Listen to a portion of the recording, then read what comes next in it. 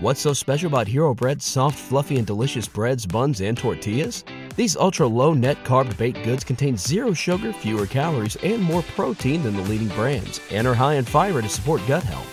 Shop now at Hero.co. The following is brought to you by the Social Suplex Podcast Network.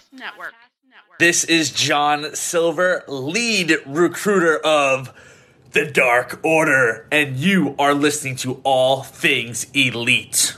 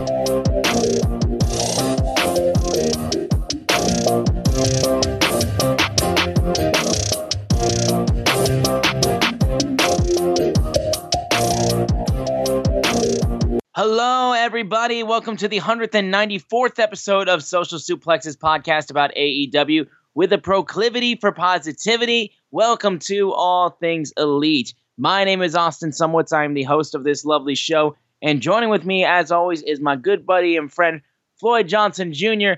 I kind of have a good idea how you're doing, though, because I literally saw you just last night. But how are you doing, man? Dude. Okay. So, right now, I'm not tired. I imagine in a couple hours after being awake, I'm going to be tired. But I'm doing great. I thought it was a great weekend, and it's funny. We were just talking about how, your experiences can be completely different from someone else's experiences and how that'll play into everything. So I'm looking forward to that, but I'm happy I'm back. I'm back home. I'm back to the grind, but because I have like a busy next few weeks. So it's like I'm home, but I'm like, it's almost like, home is just a stop until my next thing, which is my birthday is in, if y'all want to go ahead and bless your boy. Right. My birthday's in 12 days, June 10th, 2024. I will be 42 years old. Beautiful 42 years old. But, dude, let me tell you, awesome weekend. I got to hang with James, my boy James from the UK. Yeah, shout out James. James, got to hang with him. Always good to see him. Got to hang with your family. Your mom and dad are awesome. They are yes. they are awesome. It was like we spent like a couple hours last night talking. That was the first, time I got to talk to. Round out, we have just a lot in common, so that's pretty cool. And it was a good time. It was a good time. Again, thank you and your family for taking care of me and James yesterday. Absolutely. We really appreciate that. It was amazing. We just wasn't expecting it at all. So it was great day, great weekend. I had no complaints. Yeah. Excuse me. Sorry, I'm struggling too because on top of me coming off of Double or Nothing, I also saw Bruno Mars the night before, so my voice is shot. I'm holding it together as much as possible. Both nights were outstanding and amazing. Of course, as Floyd said, I got to see my boy Floyd once again, hung out with him all Double or Nothing day, and also hung out with him for FanFest. We'll mention some stuff about that as well. And, of course, my good buddy and friend Jared O'Brien, known as the Tune-Up on YouTube if you want to check him out. That's my dude. I first met him last year at Double or Nothing 2022 in person for the first time after knowing him online for years. And now I got to see him again. All three of us me, Sydney, Floyd, and James, and Jared all hung out basically before the show. And then me and Jared and Sydney were together watching the show up in the Upper Bowl. And it was just awesome getting everybody together. It's like the most weird, dysfunctional thing where it's like only wrestling could bind these people together that have completely different backgrounds, but we're bonded together with wrestling and a few other things as well. So just we took a great picture at Hard Rock actually that I'm going to make sure we send that to you also. I'm going to send that to you and Jared. But it was amazing. So yeah, a ton of fun, and we're going to get into the entire weekend and how our time went, including giving our review of AEW Double or Nothing 2023. But before we get, into everything, I want to make sure you guys are downloading this fine show on Google or Apple Podcasts, and if you listen to us on Spotify or wherever you choose to listen to us, give us a share with your friends, family, coworkers, whoever you wish, and also follow us so you don't miss a single episode. Also, leave a rating and a review. It does help out the show, and it does help us know what you guys want from us for future episodes. But you can also follow us on Twitter at ATElitePod on social media. Also follow at Social Suplex, who make this show possible and also have a bunch of amazing shows on their network. I am at Austin Sumowicz, SZUMOWICZ, and Floyd is at Floyd Johnson Jr. on Twitter. I want to get into like the stuff that we did at FanFest, but I also want to mention too, Floyd, because you had a pretty scalding take last episode, and that take I will read verbatim. This was a take made by you that I absolutely co-sign. I'm so glad that you were the one that came out with the take and not me, because otherwise I would get ripped to shreds being like, fuck you, you're just a fanboy. But instead, I got you vouching for this take. You said last week, word for word, verbatim, that CM Punk sold more tickets to a TV show than the Elite could sell for a pay-per-view. And the reason why I'm bringing that take up again is that, now, granted, some wrestling fans are stupid. They constantly want to show the area over by where the hard cam is, like basically where the camera is for hard cam, and be like, see, they can't sell anything. Those sections are always empty, including for WWE. Y'all are stupid. Go to wrestling shows and actually figure out how this shit works. It's constantly like that. That's not the problem. The problem was because we were in the upper bowl, like hard cams, like facing, well, the hard cam was facing us, and we were in the upper bowl in the top middle first row, and we could see across to the other side of the upper bowl, and it was tarped off. I remember last year, packed to the gills every section. Just saying, Floyd's take has merit, because T-Mobile Arena, I'm sorry to say, it was a wonderful show, and we're going to get into everything. That place was not like it was last year. And there were talks about tickets and how they weren't selling that great. We saw firsthand, tarped off upper bowl. Still got a great amount of people in the building, and it was loud and it was kicking. But it wasn't like last year. I just got to say that. Yeah, Boy, you want to say anything on that? Yeah, I mean, I'll just say this. I mean, everything you just said was true. The general excitement for this show wasn't where AEW pay-per-views, like AEW pay-per-views have had issues where the card might not look great, but they're going to show up or whatever. But my general excitement for the show, even I have a little Facebook group that I'm in called The Club. It was just like, everybody just thought of this as skippable. Everybody was like, I don't got the money for this. Everybody's like, I don't do this. And I will tell you this. If you are interested, if people are interested, somehow they find the money. You know what I mean? If they want, it's like if they want to see it, they find the money. It's simple. It was like, oh, UFC's going to ESPN Plus, and they're you're gonna pay that fee plus $79.99, and no one's gonna buy it. And then guess what? Every time people buy it, because there is a product they want to see, and you want to buy it. Right now, this is probably the lowest the sentiment has been on the AEW product in a long time, and that's from everyone else. Me, just being me, I love it. I'm loving every week. I'm blah blah, that kind of thing. I can, I have a few complaints here and there, but in general, it's still my favorite product. Not because I do a show. It's just they tell wrestling the way I prefer wrestling being told. Right. Don't give me, like it's not because I do this show. It was like it's because I just genuinely like AEW more. But yeah, the buzz, there was no buzz for this show. Even with the Elite and BCC being announced, Anarchy in an Arena, it got a little excitement. I thought it would I really did think it would sell that number would spike based on right. that. I thought the same thing. I thought that was gonna what sent it over the top. But I'm just to start flowing in. Las Vegas Memorial Day weekend's not cheap. It's not cheap to start there. It used to be like, you just had this. You have the hardcore fan base is still there. I still see all the people, the Hills, the women of the Hills. I mean, and you, of course. But some people that I'm used to seeing every year didn't make the trip this time. Of course, I'm not going to say any names. That's not my business to say.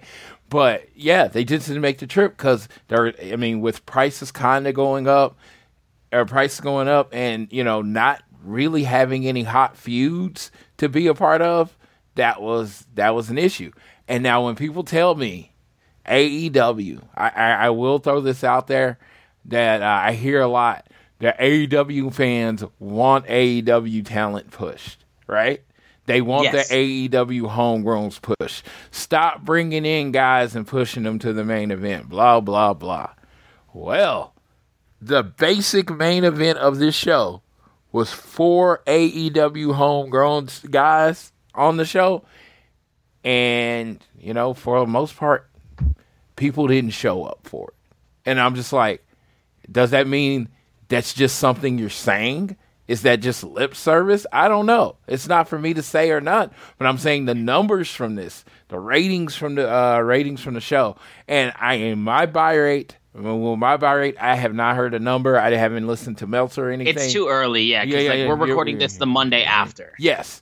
But I'm going to say general consensus from the people I know, everybody that's usually on the fence that I know in the Floyd's world, which is the most minuscule, section that you can take. It is not enough to count. But everyone I know chose not to buy this. In my club, there was 4 comments on the show. There's usually 50 to 100 on an AEW show. There was 4 comments on our thread. Yeah, I mean, again, we're gonna get into all the I was just like, there's things that people that this happened on the show that we want to talk about for sure. And again, numbers are one thing, but what the show did is a completely different thing. So we're gonna get into all of that. Yeah. But also, we did AEW Fan Fest. I will quickly go through my whole spiel on Fan Fest. This was my first time doing a Fan Fest in Las Vegas, literally since StarCast 2 went for the first Double or Nothing. Gotta say, considering that gap, you can see the difference between those types of things, obviously. They are significantly different. But I will say, the Fan Fest had some good stuff. Getting to see actual, just full-on gameplay of Fight Forever got me hyped. Also, -1 is the biggest trash talker I've ever seen. That dude wouldn't stop talking and yelling at Aubrey in the back for not counting in the video game faster, which she agreed on, being like, yeah, they didn't mocap me at all. I should have been like that position, counting like this. And I just loved how they were getting in the weeds with it. But yeah, seeing the Fight Forever game looked great, has me so hyped for it when it comes out on June 29th. I'm going to get that immediately. Probably going to set up my pre-order pretty soon, actually. And then also I got to meet a good amount of people that I hadn't met yet. I got to meet Adam Cole. Crazy, I haven't met him before. We got the podcast, All Things Elite, finally together, me and Floyd meeting Dax and Cash, FTR. That was dope. And we also got, you'll probably see it as we put it as our new Twitter profile picture, we got a trading card of ourselves, and it looks awesome. And a couple other things too. I saw the brand new CM Punk LJN figure that they're debuting. Holy shit, that looks so fucking cool. A lot of the figures they showed too. Danhausen's looks amazing. Yuta got a figure. There's a lot of stuff to look out for if you're a big AEW figure collector. I know Floyd is, and I know a lot of our fans are. And then also got to meet Jade, got to meet the Hardys, got to meet Taya Valkyrie, Sky Blue. I got to meet a lot of guys, a lot of people. Wardlow, and then also got to meet, just a ton of people. But my experience was a ton of fun. And then I would pass it off to Floyd. Talk about yours, because you've been to a lot more fan fests recently as opposed to me. Because, like I said, in Vegas, my last fan thing was StarCast 2. Significantly different. All right, I'm going to talk about everything positive. I'm not going to talk about anything negative until the end. I am going to be giving the realistic part of it. Definitely enjoyed the show. Enjoyed FanFest. I love all the people that work behind the scenes. I've gotten to know quite a few of them. They work hard to make sure you're getting your money's worth and having a good show.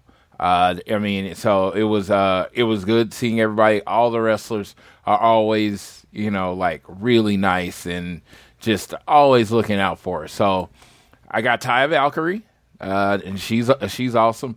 I didn't get to tell her because I was trying to get through and let everybody else get through. That was the first time I met her since I actually worked the Oklahoma City Independent show, and I met her at that show.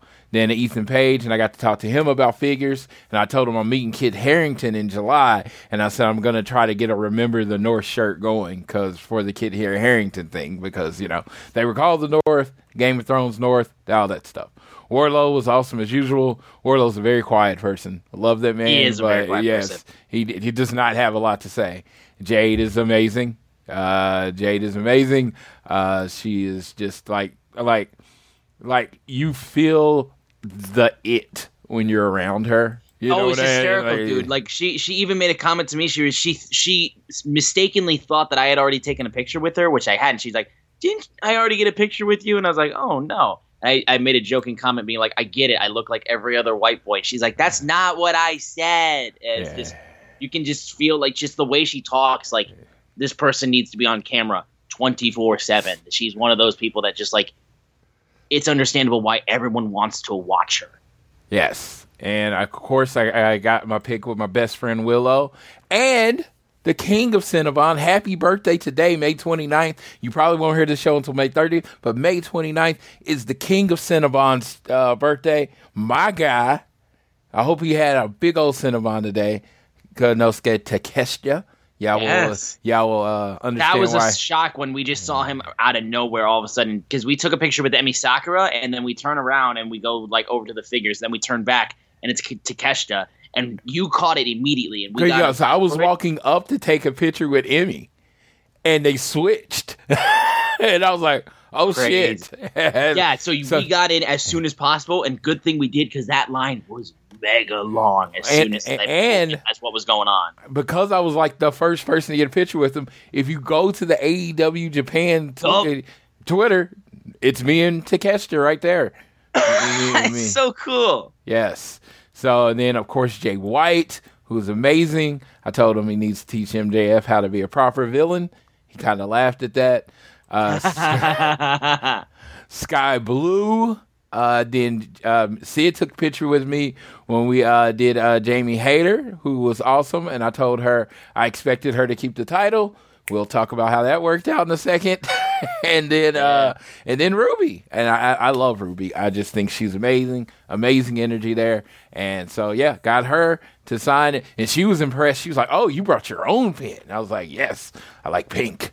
I like the pink pen." So no, everybody was great. Got to see Cash and Dax, and first time. This is the picture I've been waiting on. Like, other than Austin being in it, Cash and Dax won their tag team belts at All Out 2020. Lost them at Full Gear 2021, which is like the shortest. I think it was one of the shortest title reigns ever. And because of that, of course, they weren't doing meet and greets during the pandemic. So I never got a picture with them with the belts. So me and Austin got the pictures with them in the belts, and it's great. They also like looking at me, and I had lost a lot of weight, and they were all about that. And you and Cash had matching T-shirts. And me and Cash wore matching T-shirts, and then Dax is always there, and always like, and he's like, "Yeah, we're gonna see you again soon," because yes, I show up every time they show up, and that's awesome. Yes. But yes, so no, it was amazing. I've met most of these wrestlers, 3 or 4 times a piece at this point. That's not a brag. It's to say it's worth meeting them again. For sure. I'm one of those people. I do value my money. I know I spend it a lot and everybody sees, but I do.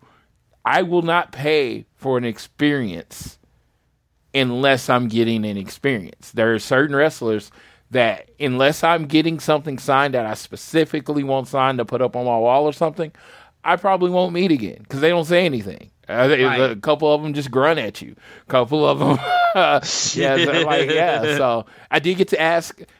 You and Sid got the picture with OC, but I got to ask him had he seen the Fast and the Furious movie, and it was funny because you could see kind of his eyes open a little bit, and he's like, yes, but he was still like very much in character.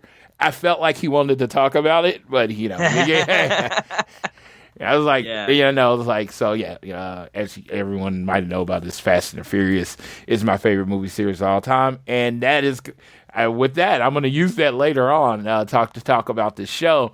But I had a great time, saw the people, saw Grillo, I saw Dean, saw Chrissy, Mrs. Matt, all security, Dave, Sam, like everybody there, like everybody that has pretty much become like, I know, not a fan, don't work. I mean, I'm a fan, don't work there or anything, but kind of like that extended family thing. As when I go, I expect to see them, at the event. I expect to see them at the show, and just kind of a familiarity with it, and it's great. And it was really cool. I met the boss, the driver. I met him because we're always in the same circle, but we never actually got to get to talk. Got to talk to him. He was really cool. I've never really met anybody at the AEW thing that wasn't cool. Now, I have to do the honest part, the negatives about it. Meet and greets, I think about 20% more expensive, right? And that's the thing. You're in Vegas. Food costs more money. Hotels cost more money. Everything costs more money, right? Yep. The one thing we don't want to have to charge for, especially when you've met a lot of the people, is charge more money. That leads me to my second point. Pretty much the same people at every meet and greet. Mm-hmm. You're not getting the Young Bucks. You're not getting Kenny. You're not getting Jericho. With MJF. When MJF not going last year, I thought it was a slam dunk he was going to be in this year. Just to make up for some of the people that flew in to meet him and all that kind of stuff. No MJF, right? You have Mox. Mox always there. Bryan Danielson always there. Believe me, I'm not looking a gift horse in the mouth. They are amazing for always being there. They have tons of fans. House of Black, always there. Amazing. Anna Jay. I could tell you that Sammy and Tay, all the people that are always there, because guess what? They're always there. Mm-hmm. Somewhere like Vegas, that is always more expensive. You need bigger names to draw. Even when we did it being an AEW fan fest, you might even bring some people in that have worked with AEW that are not necessarily AEW. Like Sabu had already been announced for the show, right? Why not do an AEW meet and greet with Sabu? The free meet and greets are awesome, but there was other ways to draw to the show. I know Dark and Elevation doesn't exist, but let's put a ring up and do a few matches or something like that. Things give people a reason to come, not just for the meet and greets, and do some meet and greets, some ultra VIP meet and greets. Dude, you could literally name your price on Kenny Omega at this point. Mm-hmm. If you want to say, hey. The only thing they did that was honestly VIP was what they did with Jade, where you got access to her new figure immediately. Yes. Yeah. Did she sign that? Yes. The Shop AEW figure. That's amazing, and that you could buy it there. I'm like, I am not complaining about FanFest because I am one of the few people that have been to every FanFest. I've not missed one. So when I say this, they're largely like they were the first. They're not really evolving. You know what I mean?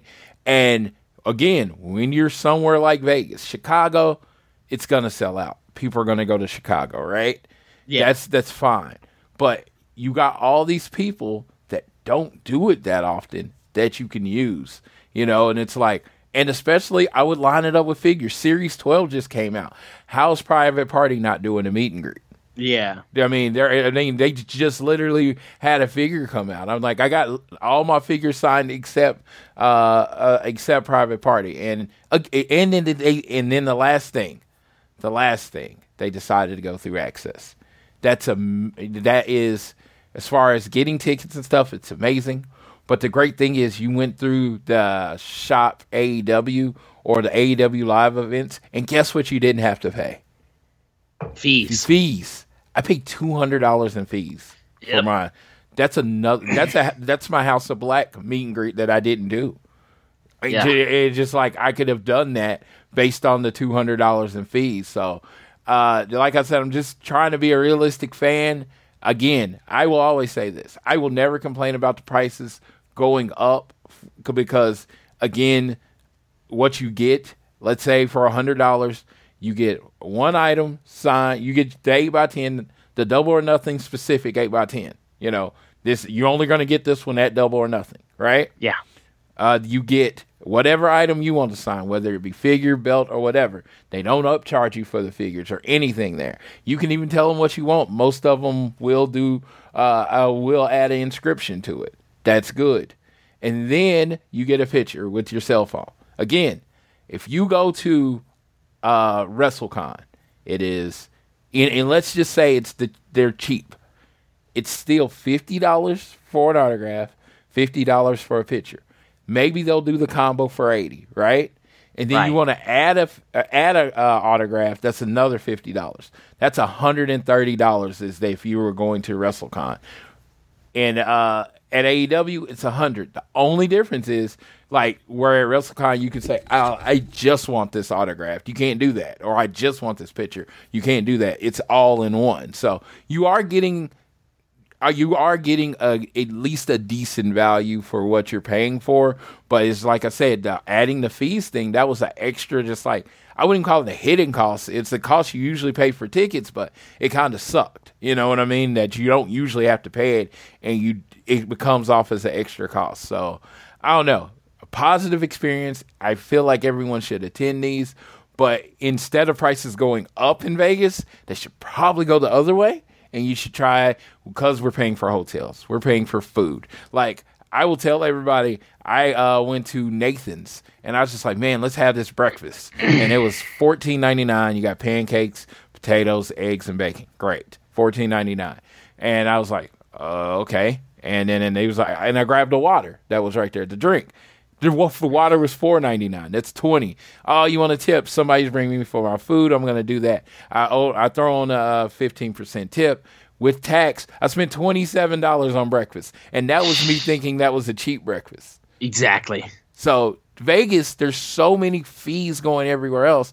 Hopefully AEW looks out for the people in that case. Of course, again, look, I'm not expecting them to be like asking Floyd how much to charge for everything. But, you know, very much, I always said AEW, the thing that built them is that all those fans' experiences were fan-friendly. Their stuff was on the cheaper side, whether it be tickets, meet and greets, and all that stuff was on the cheaper side. So you felt like you could do more or at least meet the people that you want to. A lot of people I know that go no matter what passed this time.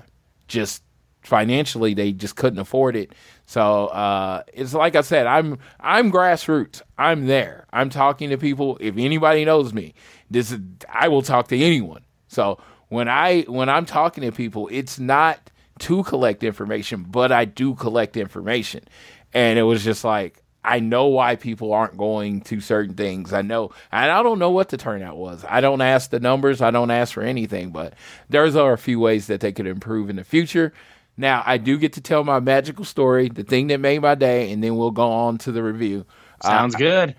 Between session 3 and 4, I didn't do anything in session 3. I had no one in session 3. Standing, I have been working out a lot. I'm in way better shape. But standing all day is different from walking. So I was a little tired between session 3. I went and sat over in the section by Jazzwares, and there was this guy just standing there. I thought I had met him before, but I didn't remember. And once he said his name, I realized I had met him before. But I was like, so do you? I see, just seems in there. It's like, so do you go around to and talk about wrestling figures or figures and all that stuff? He's like, no, I'm actually one of the designers. I'm like, all right. So I was like, oh, that's awesome. I never really collected until AEW. That was my first thing. I've collected, all the series, all that stuff. They're on my wall, that kind of thing. And I asked him, I was like, did you have anything to do with the Ricky Starks chase? That's my favorite figure. Lo and behold, he was like, I didn't design it, but I was in charge of the concept. He came up with the concept for the chase. And I was like, oh, that's awesome. That's my favorite figure. It's pretty much the centerpiece on my wall, which it's right there. And because I have 30 on my wall, and it's one of the 30 because I really love that figure. It's my favorite figure. We talked about how many chase figures I had and all that kind of stuff. Just chatting. He's like, hold on, wait a second. And I was like, okay. So I sat there. I just thought he was going to get me like a lanyard or some thing for Jazzwares to say or whatever, because it was obvious he was going to get me some. He brings me back a Series 12 Jon Moxley chase and just gives it to me. So freaking cool. So cool. Just Series 12 Jon Moxley chase. I had just gotten Series 12. Shit, I had half of Series 12 signed at the event. So they were in my big ass bag. So it was like, everything I was doing was right there. And he did that, and he didn't have to. Thank you, Magic. I'm 110% sure you will never hear this show. But just in case you do, he's awesome. And I was like, thank you. You made my day. I'm like, this is awesome. I'm like, all these days are amazing, but you really just made my day. I was like, are you our hugger? And he's like, yeah. And I gave him a hug. I was like, dude, you are amazing. Thank you. 'Cause I was just genuinely wasn't expecting that. And look, we give Floyd a lot of crap because me and Cindy always joke about how like this dude will talk the ear off of anybody who will listen, and he is not afraid to talk to anybody. Now you understand why he does such things, because then randomly some things like this will happen. Yeah, just out of the blue, random. And I will tell you, it was came from a genuine place. I just wanted to tell the man he did a good job. Absolutely. And it was like, we were just chatting, and it just happened that way. But if I never said anything to him, I put on my headset and listened to my Amazon music that I had set up, and just rested and chill out. That doesn't happen. Exactly. I'm like, because everything I can tell you, I always say. Because I always say when people are like, well, if somebody outside of wrestling sees this, I always say, in terms of their opinions, F everybody outside of wrestling. I don't care, right? When I'm in those walls, when I'm at those shows, when I'm at a show, when I'm talking to everybody. Why? Because these are my people, right? Mm-hmm. You live in my world. I'm interested in what you have to say. I'm not interested in what people outside of our world think about our world. I want to know what these random people, what you like, what you dislike. I sat there and I became chummy with the dude sitting in front of me at the arena that effing hates FTR. And I started chatting with him because I wanted to know kind of why you hate FTR. He hates him because of CM Punk, and it really has nothing to do with the wrestling. Whoops. Hi. My bad. My bad. He doesn't. I was really trying to get down to what do you hate about Dax and Cash? Basically, when he came down the nutshell, he hated that they were friends with CM Punk. Yeah. Even though the same guy who got the sign that got taken away. Yes. Yes. I was going to talk about it. Yes. Even though Cash and Dax have said 100 times. Everybody says this. There is not a lot of things you can say certain about Brawl Out. There's not a lot of things, but there is one thing you can say. Those two weren't even in the building. Exactly. They did not fight the Young Bucks. They did not fight Kenny. They weren't there. I don't even know what happened. I don't know what happened in that room. No one does. I think most of them have NDAs at this point, but I do 100% know they weren't there. Yep. Quite odd how that works out. It's so people are hating them because they're literally friends with the man, not because they had anything to do with the fight or anything. Which is cult of personality. It's dude, they have said it so. They have said it so many different ways, and I'm not talking about anything that was said. I'm talking about on the show. He's like, we weren't there. All we can tell you is what we've heard, what we've been told. Yep. They've said that so many times, and it's just so you hate him because he's friends with them? You know what I mean? I don't Crazy know. how that works out. Whatever. But I will say, too, for those who were asking what I meant when I said guy who had the sign taken away, Floyd told me the guy brought a sign that said F, Phil, and Larry. Yes. Is the sign that he said. And when Floyd said it got on, because Floyd caught it on the Jumbotron being like, oh, it got on TV. He's like, yo, they're going to take your sign away. And he was like, what? No, they didn't see. I'm like, did you really think that? My thought process is, how did you not think that wasn't going to happen? And I'd even say, yo, I've done these before. I wasn't, trying to brag. I'm like, but I literally saw once your thing got on screen, the guy with the headset tapped his head. He walked over in the general vicinity looking, and then he jumped the barricade and started looking around. Then he went and got security. I'm like, it was obvious they were coming to get this person. You're done. It's over. Yeah, it's like it was obvious, and it was like, I'm not saying nothing. I just stayed quiet. I mean, I knew they were going to figure it out. So the guy came over. He asked this dude in this chair, and he was like, did you see anybody with a green sign? He said, that guy right there. He literally pointed him out. My jaw just dropped. I was like, man, there's freaking rat. I was like, snitches, man. He was under no requirement to ask the guy's question. I'm not saying he has to be like, fuck you or anything like that. He's like, no, I didn't see anything. Because that's what I was going to say. But they didn't ask me. He pointed him right out. They went and got the sign and say, basically, give us the sign or get out. And they gave him the sign. And it was hilarious because what they were doing at the as you entered, they were checking what your sign said and what your sign said. So Carol, who was with us, she's on Twitter, Carol on Twitter, was right in front of us, and she had a sign, and it was very positive elite. Yeah, go elite sign, right? I think that's what it was. Something, and then, she turned around, there was nothing on the back. And he was like, we can't let you in with that sign. They was like, do you have a marker or something where you can write it on the back? Because basically they didn't want the back to be blank, so you could take your marker and then write something bad on the side.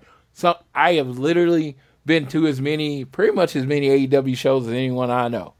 And I can say this, I'd never heard of this as a rule. This was not on the website. This was not in anything. I know they can check your signs, but the lack of something on the back of your sign can keep your sign out. That didn't make any sense. So they literally, the guy had a pen and they just wrote on the back. They just scribbled, yeah. Yeah, so you would know, so she wouldn't do it later. She's like, I don't even have a marker. I have no way of doing this. It was crazy. It's new rules. The whole T-Mobile staff was just weird compared to last year. The way they were trying to push people off of the property as soon as humanly possible was odd. It was almost like freaking Riot Squad, where they were just all walking in a row getting people off of the property. And I was just like, y'all, it's Vegas. Are you serious right now? Yes. So it was nuts. Yeah, because I remember hanging out on there. Yeah, we hung out. We took pictures. We talked with people. Yeah, we were there for 15 minutes. Yeah, it looked like it was either building guidelines or new guidelines from building guidelines or new guidelines from AEW. I don't know, but we got away. Whatever. It was just it was strange. It was strange, but I understood after the Larry and Phil thing. I completely understood why they did it. And what happened is, I guess they were trying to get in line, so the lady they kind of folded their sign and rushed past. Right. So the person never checked their sign, and I'm like, I guess. I hope it made them happy. I hope they got joy out of it. I don't know. Yeah, the 2 seconds it was on TV. Yeah, I hope they got joy on it. Whatever. I don't know. It was just it's strange to me that they want to say it. And it was like the guy that hated FTR, and I was like, he was booing FTR during the match, and I was like, so what do you got a problem with? Oh, I hate them in Punk, and I was like, well, why do you hate them? Do you hate the rest? Oh, they put on good matches. They're assholes. Do you hate their promos? And he's like, no, they're really good promos. They just friends with Punk. I was like, so you just hate them because of who they're friends with? Oh, okay, cool. It's, again, the parasocial, it's weird. It's just so weird. It's no one else is like this with any other wrestler except for him. It's so weird. And he wanted, because I'm in my FTR shirt, got my FTR shoes on. He wanted me to know, but I think he wanted me to be offended by it. But dude, yeah, it's like start a fight almost. I started being an FTR fans when they were the heelish of heels ever. They were bad guys. They wore black hats. You don't think I'm used to people not liking FTR? Doesn't bother me. Doesn't affect my day whatsoever. Like, one day I hope they wear black hats again, and everybody hates them. And so it's like, no, this is fine. I'm like, I don't care about a wrestling opinion. It's a show. I want you to like who you like. But it was just like, you have made this show more about CM Punk than CM Punk has. Yep. CM Punk hasn't mentioned Double or Nothing, right? He was off with Lars Frederiksen with what's the name of the band that sings Ruby Soho? Oh God, what the hell is the name Rancid. of the band? Rancid. Yeah, he was off with Rancid at a concert in Vegas. They were in Vegas, but they were just doing it was a Rancid concert. Yeah. It was not near T-Mobile Arena. So you made this show about CM Punk, not CM Punk.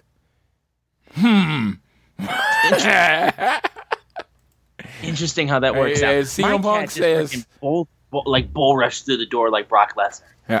CM Punk says it. Love, hate, it's all the same thing. And I knew it right then. Yep. Y'all, congratulations. You played yourself. Yes. All right. Well, enough with all of that, though. I know we've talked about our experiences and all that, and it's been fun. Now we can talk about the matches, the pay-per-view, and give our little review as we were in attendance for Double or Nothing 2023. Now, the buy-in was opened up with the trios match between the Hardys and the FTW champion Hook versus All Eagle, Ethan Page, and the Guns. Now, I was actually grabbing merch for the beginning part of this match. I came in maybe under 3 minutes into the match, and it was fine. Unfortunately, the biggest thing to take out of this was that Jeff Hardy at one point came out of a counter, kind of slipped on his ankle almost a little bit, and then he tried to do the thing he does where he jumps off the top rope, and it's I can't remember the name of it, I can't remember the name, not poetry in motion, but it's similar to that sort of thing. He tries to do that move, and he takes a slip off the ropes and lands very awkwardly on his shoulder and head. It was a bad botch. Not even a botch that was oh, you fucked up. It was a scary botch. I was ugh, that didn't look good. And I think the consensus now that people are seeing out of this too is finish up your guys' last run. We're good, honestly. Thank you for your service. Thank you for your years of entertainment. All the stuff that both Matt and Jeff have done throughout the years, the way they've reinvented themselves, the way that they have continued to stay as one of the hottest and just most recognizable teams of all of pro wrestling. Thank you for all of that. Yeah, but we're good at this point. I mean, be with your family, stay healthy, have a happy life. You don't need to do this anymore. I am never going to be a person to tell a person when they need to quit. I can say this.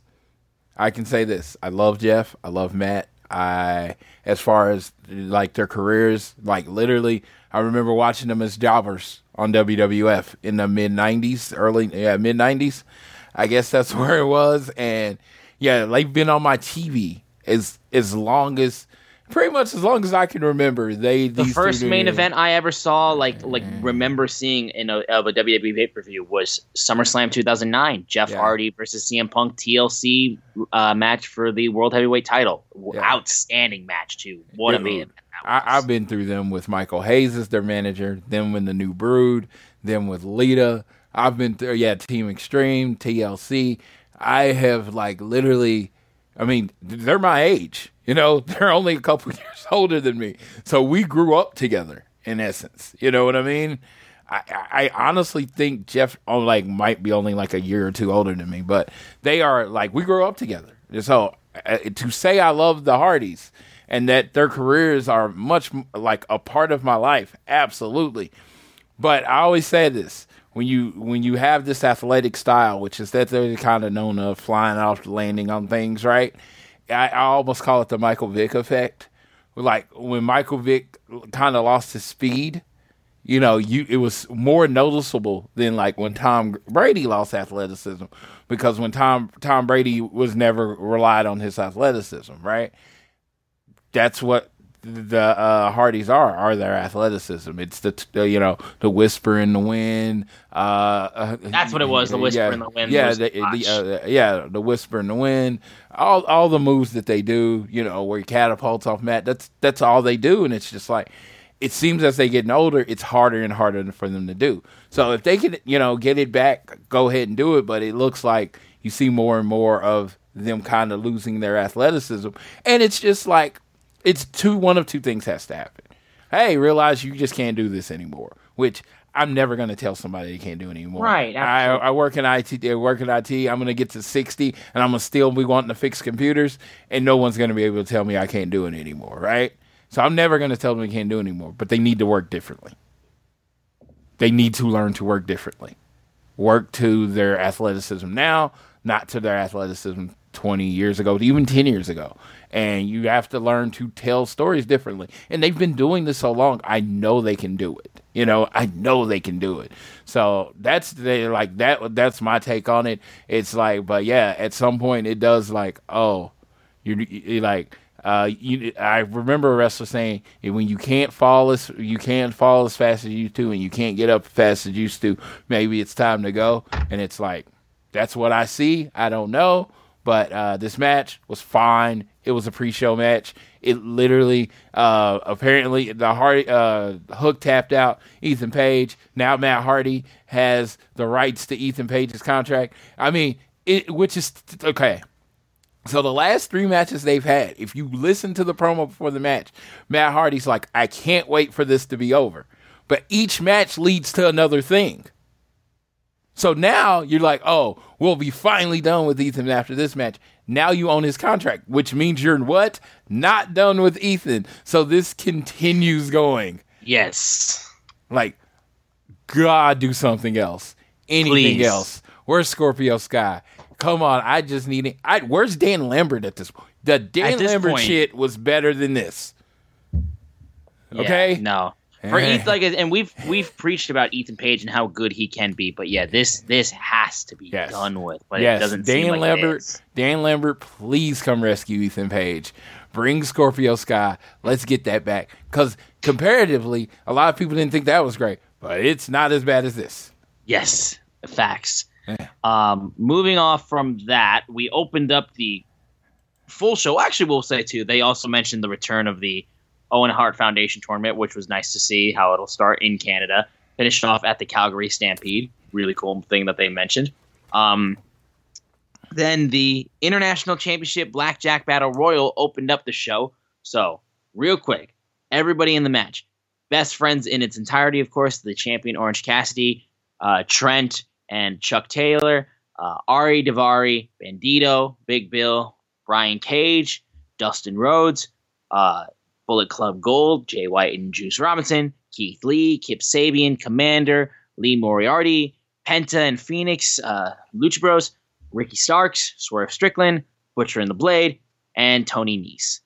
First off, the Luchas working together were just so, they all like ripped it up. Like all their stuff they did together was awesome. The work that Brian Cage did too, just getting like flipped by Bandito was nuts. This match had a lot of good stuff. I especially loved the beautiful save that Trent had, saving Orange Cassidy, sacrificing himself as he got eliminated by Big Bill. Big Bill also looked great in this match, I will say. We had the face-off between Keith Lee and Swerve Strickland. However, Keith Lee did end up getting eliminated throughout that. I kind of saw this as I wanted Keith Lee to get something over Swerve Strickland, so at least that idea that feud would happen and that there would be fire to it would actually be there. I kind of disagreed with how they went about it. Honestly, I'm just not a huge fan of it. They ended up having the final two be Swerve Strickland and Orange Cassidy, who did outstanding. Like, they were doing really, really great stuff.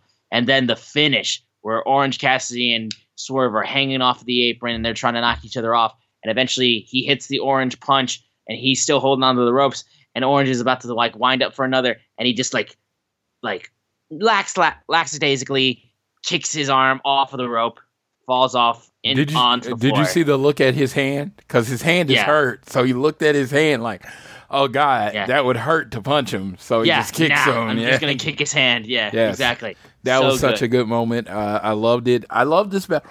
This battle royal was super polarizing. I thought it was one of the best battle royals I've seen. I saw some people that said it was a cluster and they hated it, and it was just like, oh my God, I really enjoyed it. I think the thing that I will say, I think the thing people didn't like about it was how at the start of the match, there was a lot of people who weren't in the ring, so they were like, what the fuck? Wait, who's out? Who's in? But they made sure to not make any major eliminations until everybody was in the ring. So I will say, like, I kind of figured out, like, I think the first person that got eliminated, I think, was either Daivari or Tony Nese. And it was when there were still some people outside. But who cares? Did you really think Tony Nese or Daivari were winning this match? Like, seriously. I didn't have a problem with that. So I thought there was a lot of good stuff in this. I enjoyed the Battle Royal a lot. I thought this was the perfect way to kick off the show. I was really into it. But I was like, it was just funny to see online. I was checking. I wasn't really gonna check online, that kind of thing. Yeah, I didn't see it. But I started just kind of seeing what I saw, and it was just like, people asking questions about, what's going on with the show, and I'm like, I don't know. It seems really good to me, that kind of thing. And I thought we was off to a great start. Yeah, that's so weird. And hey, your AEW World Champion had something to say about the IWC, but I digress. We'll get into that later, I will say. The unsanctioned match was next between Adam Cole and Chris Jericho with Sabu. First off, Sabu falling through a table onto Daddy Magic. Outstanding. It was literally just like, I'm falling, and he just goes through the table. So good. This match was rough for me, honestly, because I was heavily looking forward to this match, and I thought there was some decent stuff in there. I loved Britt Baker coming in and being able to stop Chris Jericho for going for the kendo stick attack, the same kendo stick that was used to attack Britt Baker. She comes in with her own kendo stick and just beats the living shit out of Jericho. Then Saraya, God bless you, the worst run-in I've ever seen. The worst run-in. She comes in, tries to save the day. Britt just turns around and starts whacking her up the ramp. Like, you didn't do it. Good job at the office. You got the shit kicked out of you from the moment you stepped into the ring. But eventually, though, Adam Cole gets handcuffed by Chris Jericho, like bringing that whole thing back. And that was working all right. And the match was all right. There was a moment where he wraps his knee around and hits the boom knee with the chain around his knee. And then he just starts taking the steel chain and starts beating him over and over and over again, but not heavily convincing, I would say. Like, that would look vicious that you had to stop the match. And then Aubrey would stop the match with a ref stoppage. And honestly, kind of fell flat for me, I would say. The finish just seemed like, it wasn't like, I get it. Like, it fits that Adam Cole would be so furious that he would just keep going and going and going until the match would stop. But it just wasn't convincing. I honestly, if you would have gone with the kendo stick and he just kept hitting him with the kendo stick to the point where he wasn't even like flinching at the kendo stick shots, that would have worked better. Because at least it ties into the story of what happened to kickstart this entire thing of this blood feud. I wasn't a fan of the finish, and it hurt me to see because I love Adam Cole, love Chris Jericho. I was heavily looking forward to this match. And this one, honestly, was one of the two matches that fell short for me. But the other match that fell short for me had a reason behind why it fell short, at least. This one I felt like didn't. So it hurt me a little bit more, I would say. Now, Floyd, Mr. Positivity, your thoughts on this match? So I'm watching the match, and I'm enjoying it, but it's kind of missing something, all right? And I felt like, okay, they're doing their thing. You have the Sabu spot that was amazing. Then they're doing a match, and then Jericho brings out the chains and chains themselves together, and they just keep upping the ante, and that's great. It's great, but I felt like it was building to a moment. And then Britt came out with the kendo stick and started tearing up Chris Jericho to give her spot from, basically Chris Jericho screwing her over with Saraya. Then she got to hit Saraya with the kendo stick. And then I found out later on we found out what this match was doing. It was just really to build to a mixed tag match. It was an unsanctioned match to build to the next match. And I don't really want a match to build to the next match on my pay-per-view. You know what I mean? So it was fine. This match was fine. I saw people say it was bad. I didn't get bad. I was paying attention, but I did look at my cell phone a couple times during this match, which tells you it wasn't really keeping my attention. Now, Cole was about to hit the Panama Sunrise, and I was like, there's no way Jericho can get over on this move. And guess what? I was right. He did not get all the way over in that move. But whatever. He wraps the chain around his leg, hits him in the head, and starts beating him into submission. Because I know some people didn't like that finish. I love that finish because it got over the fact that he was pissed and he didn't want to beat Jericho. He wanted to hurt Jericho. And he wanted to hurt Jericho until he could no longer move. Referee stoppage. Perfect way to end that match. I like that match more than other people, but every criticism of that match, I completely see. It just didn't bother me as much as it bothered everybody else. So I really did enjoy the Brit run in. I thought that was a great moment. Like one of the pops of the night was her coming in for that. So that was fun. The whole match was fun. It's just, okay. I will say this as my own take on a match where you're going to get a 4-on-4 anarchy in the arena. You got all this stuff. You got a ladder match. It just seemed like why couldn't they just had a wrestling match? Mm-hmm. Yeah. So there you go. That's my only criticism. Yeah. I'm like I said, I agree with the ref stoppage thing. I just felt like there was a better way that could have been done. Like I said, I feel like you use the kendo stick on him, because that way I feel like it works even better. I feel like personally, I think that's what really, because correct me if I'm wrong, did Adam Cole hit him once with a kendo stick? I don't think he did. It was all Britt. No, he did. Yeah, he said he did work him over with a kendo stick. Yes. Oh, okay. Well, so he did use it. So, but not enough for you to remember it. Correct. Adam Cole was the one. Yeah, Britt ripped him apart with the kendo stick. We remember that. If Adam Cole did that and that's how the match ended, I think then it would stick with me significantly more. Yes. But just him going with the chain, I don't know. It was just kind of slow, and it didn't seem like he was like viciously going after him. You know what I mean? So much I don't know. That's just how I feel. Yeah, it was a solid match, but it did disappoint me. Yeah. I saw a point where I saw the chain shots from a different angle, not from my angle. They looked fine from my angle, but from the other angle I saw them from, yes, they looked terrible. Yep. It didn't even look like he was trying to hurt him. Right. Yeah, so, no. I like I said, from my angle where I was looking, it looked fine, and then, because I think Adam Cole's back was to me, right? Yeah. And I wasn't high up, so literally all I saw was him swinging down. So I didn't really see, the end of it where he wasn't look like the force behind it. I just saw his arm going up and down. So it looked fine from that angle, but once you saw the other angle, it did not look great. Right. Moving over now, the AEW World Tag Team titles were on the line. FTR defending against Jay Lethal and Jeff Jarrett with the special guest referee, Mark Briscoe. First off, 7-star match of the night right here. There it is. But first off, Cash being Dax being like, Cash, give him your belt. They're like, someone took it. He's like, it's on your waist. He's like, oh shit, there it is. Yes, and Cash replies, it's Vegas. And I was like, yep. Everybody that was in Vegas understands exactly what he means. Absolutely. That was very, very funny. Yes. I will say for me first, I love the use of the stereo sharpshooters. I love that.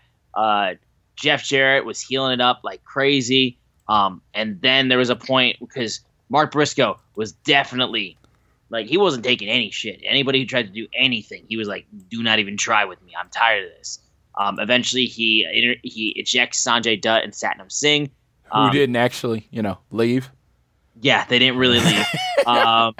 Then Jeff looked to hit Dax Harwood with a guitar. He ducked it, and then Mark gets hit with a guitar. Shatter Machine was hit on Lethal. Ref wasn't there to count it. Aubrey Edwards then runs down, as Sanjay Dutt then just blocks her from coming down. Aubrey, first of all, unfortunately, didn't do a hard enough job of trying to get past puny little Sanjay Dutt. So that's your first problem. Your second problem is when you did finally tell him to piss off, Karen Jarrett knocked you in the head with a freaking guitar shot, like guitar in the head. I gotta say, Aubrey is one of the most willing referees I've ever seen to take shit like that. Because I still remember when Phoenix kicked her in the head so hard at a Defy show, and like she just dropped. Like she sold that perfectly. She is more willing than any other referee to do stuff like that, and it's crazy. Because I was stunned when that happened. Dude, got a huge reaction. Huge reaction. You don't hit Aubrey. It's just you don't. You just don't. And it was like Karen became the biggest bad villain, and then smacking her ass when she did it too. Dude, she was it was awesome. Yes. And eventually, as the match went down, though, double lethal injections. But then Jeff Jarrett takes the title belt, and then he tried to get it done, but was not able to make it happen. And FTR still retains the titles, hugs Mark Briscoe. Nice little moment there. It was a really good match, I got to say. But I will hand it over to the FTR man, though. So, this match, very kind of classic. I mean, it's the type of match you were expecting it was going to have to be. It was a very old school type 80s match. Of course, there was some new school in there. You saw, I was very pleased with Dax and Cash hitting the double drop kick. You know, they both got up for the drop kick. We kind of saw, I guess you would call it an inverted Doomsday device because they did it from the powerbomb with the clothesline. That was cool. Cash had the hot tag, and I guess someone called it the Ricky Morton spot, but he was just going through and jumping through the ring, and dude, it was like Cash worked his ass off. It was like I very rarely differentiate. I'm like, they are a well-oiled machine. Cash and Dax are a well-oiled machine. Dax does his part. Cash does his part. It always equals out. I always tell people, don't ask me to pick my favorite because they're FTR. There is Cash and Dax, and they're very different personalities, very different movesets, but they balance out to each other where they're a team. Cash worked his ass off in this match, and he killed it. He was everywhere at the same time. The whole thing with there has to be. I know it's wrestling, and I know we play fast and loose with the rules. This is 100% known. I am not I'm not asking for strict rules or ratings and all that stuff. But dude, when the referee objection has to mean something, right? Right now it means nothing. Sanjay basically made it halfway up the ring and then came right back. And it has to be, I don't know if they did say, well, if you don't leave ringside when the referee kicks you out, you're suspended or something. It was just so weird that it was like, oh, the referee went out. And then I came back out, and it's just like, and then Mark gets back up. Sanjay's the one that wakes him up. And I'm like, he's groggy. He can't see it. But it's like, dude, that's automatic DQ because Sanjay's gone. I was just like, it's wrestling. But it was just like, it was noticeable, though, right, that not happening. And it was like, I guess I still had, I know people don't want you to compare it. I still had my wrestling PTSD. I'm just using it in a wrestling term because this is not a serious. Please, in no way think I'm comparing to really, but when you have wrestling, it just flashed back to Solo Sikoa getting kicked out and then coming back and being the reason Cody lost. Yeah. It just flashed back to that moment. But yes, I like my biggest thing. I love that FTR won and all that stuff. That is their first ever pay-per-view title defense, successful pay-per-view title defense. So shout out to them. I know a lot of people don't pay attention to that, but the one titles match that they had on a pay-per-view to win the titles, they lost. I mean, they lost the titles to the Young Bucks. So they are now 1-1 in pay-per-view defenses. I I always thought this was a Dynamite feud. I really did. I did not think this was a pay-per-view feud. I know everyone knows I love FTR and I wear the FTR flag, but I can be honest, I was not happy with this team. But it has been established through the Acclaimed and everything, Jeff Jarrett and Jay Lethal are everyone's first defense. So now maybe we get to a real title defense, right? We get to a real rivalry, something that can really highlight what FTR does well. I thought this was a good match. I thought this was a good match. Yes. It was not a great match. It was not an amazing match. It didn't knock my socks off. I thought it was a really good match, and I think they did all they could with what they had, right? Mm-hmm. It's like, this match was great. They had the moment with Mark. I thought that added to it. That was all good, but I'm like, dude, there's so many great tag teams in AEW. There are.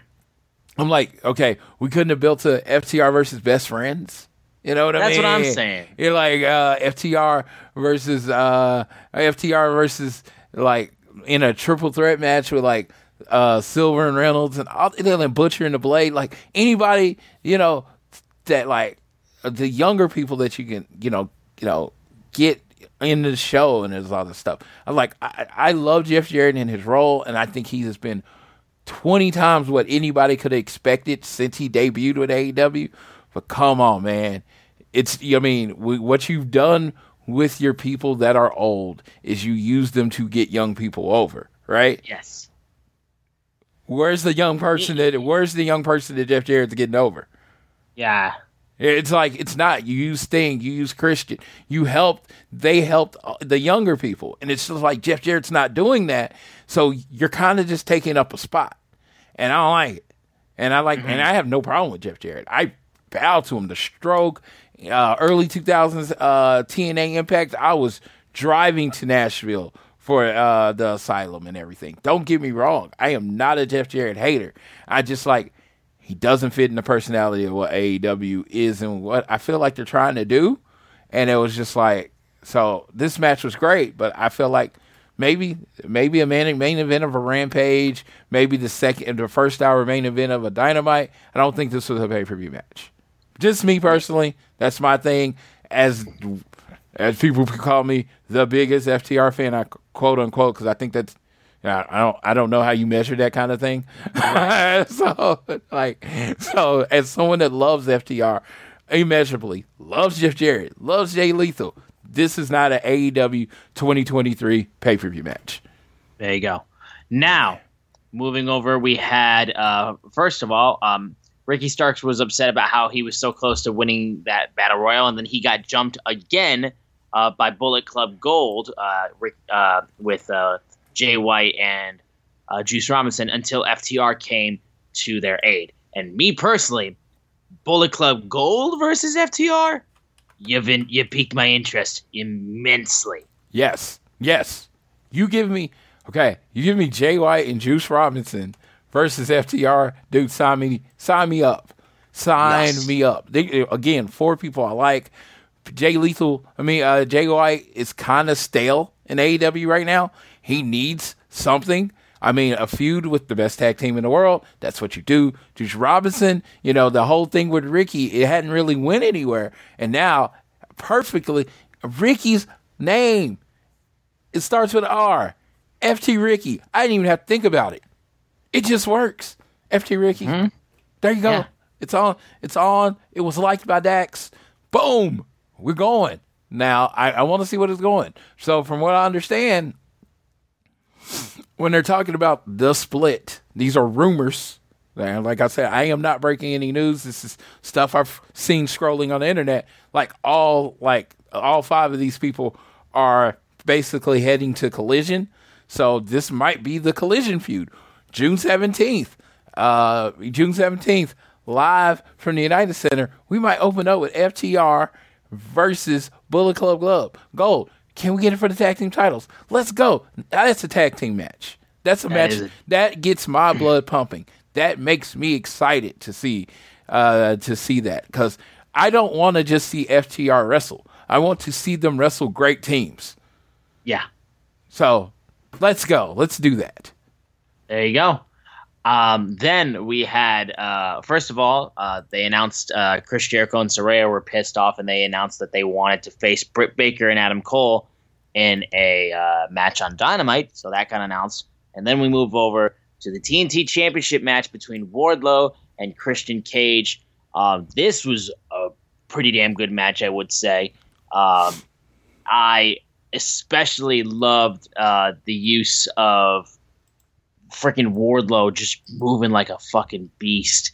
Arn Anderson being able to come down, looking like he was gonna. I thought for a second he was gonna spinebuster Luchasaurus as he was getting choked, but then he just bites Luchasaurus' thumb and like he's bleeding out. His thumb is just red, just absolutely red. The gimmick looked amazing. There was a moment where Christian's climbing the ladder, and Wardlow from like the top rope jumps on the ladder, and it just crumbles. The whole thing crumbles and it falls.